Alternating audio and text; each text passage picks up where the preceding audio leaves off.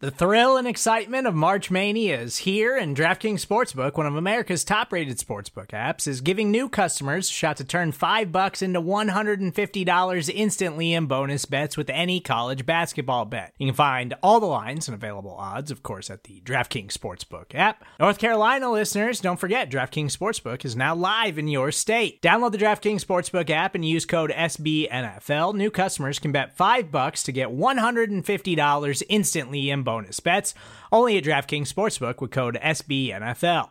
The crown is yours. Gambling problem? Call 1-800-GAMBLER, or in West Virginia, visit www.1800gambler.net. In New York, call 877-8-HOPE-NY or text HOPE-NY. In Connecticut, help is available for problem gambling. Call 888-789-7777 or visit ccpg.org.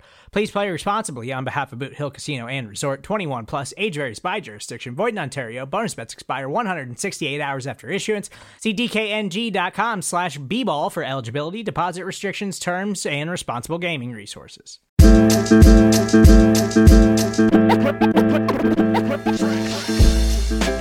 All right, Buffalo Bills fans, welcome to the latest episode of Breaking Buffalo Rumblings. Anthony Marino, happy to be here with you once again, talking everything Buffalo Bills. Second round is complete at this time, and the Bills addressing the defensive line once again with the selection of Carlos Basham Jr., defensive end from Wake Forest. Man, another interesting pick, right, for the Bills. I think we take a look at this. Good gosh, I almost feel a little bit guilty as a guy that, for me, right, I always took a look at Carlos Basham Jr., and it's someone that I said, well, this could be someone that the Bills could take late in the first round. I'd seen him show up in a couple of mocks. I thought he would be more of a second round pick.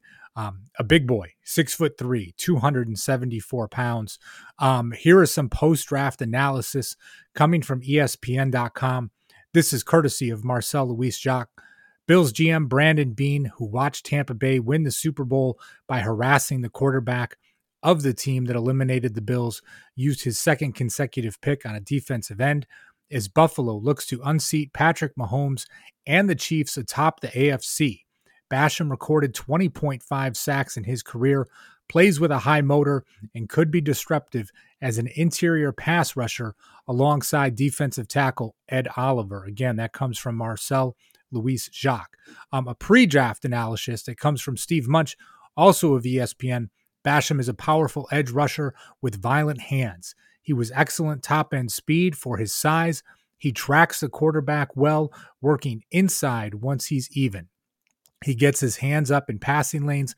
Basham has the strength to set the edge and the quick hands to slip blocks, defending the run. An interesting thing for me, I look at these two defensive ends that the Bills have taken in these back-to-back, right, the back-to-back days, the first and second round. Both Basham Jr.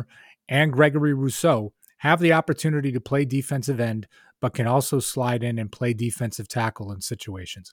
A lot of versatility along the defensive line.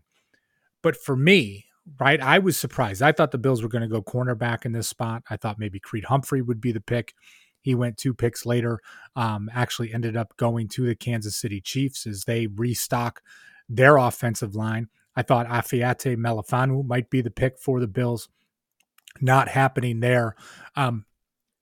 Joe Marino from the Draft Network, who we talk to all the time. You guys know and love Joe and everything that he does. He said on Twitter, right, was talking about the Bills getting their fastball with the defensive line. And I think when we talk about this, right, the Bills and Sean McDermott, Brandon Beane, they certainly knew that their defensive line was not what it needed to be last season.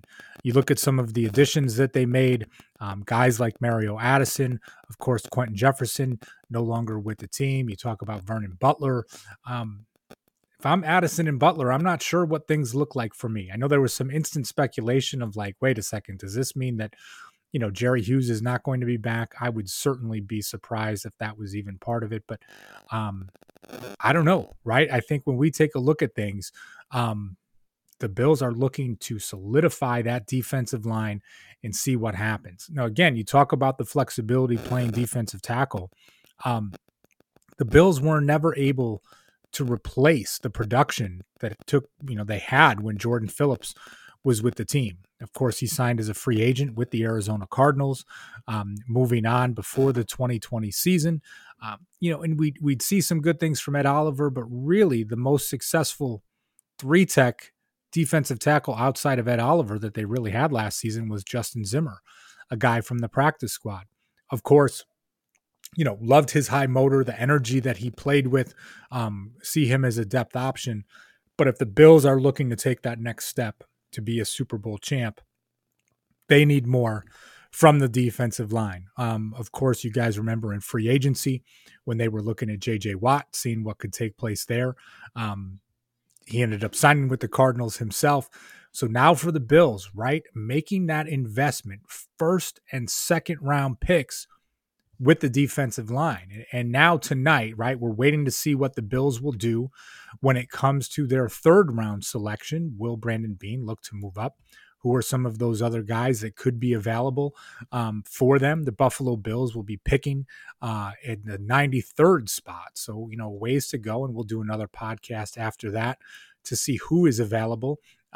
Early on, right, in many ways, I thought they might go with more of a one technique coming into the third round. Is that something that might still happen? I would be shocked. I have to think the Bills do something at cornerback tonight. I just have to think that is a play for them. But we certainly haven't seen it yet, as the defensive line certainly taking the for Brandon Beane and his staff with the Buffalo Bills. A day later, you start to look back on things with the Gregory Rousseau pick, and I had this on Twitter earlier.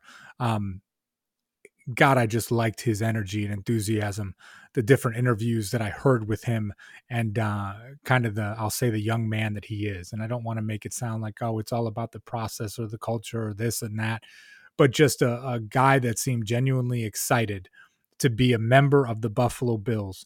For me, it was just one of those things, like you heard the excitement in his voice, and I thought that was certainly a pretty cool thing. So, with that said, I'm feeling pretty good about the Greg Rousseau pick at this time. Carlos Basham Jr. also joining him on the Bills defensive line.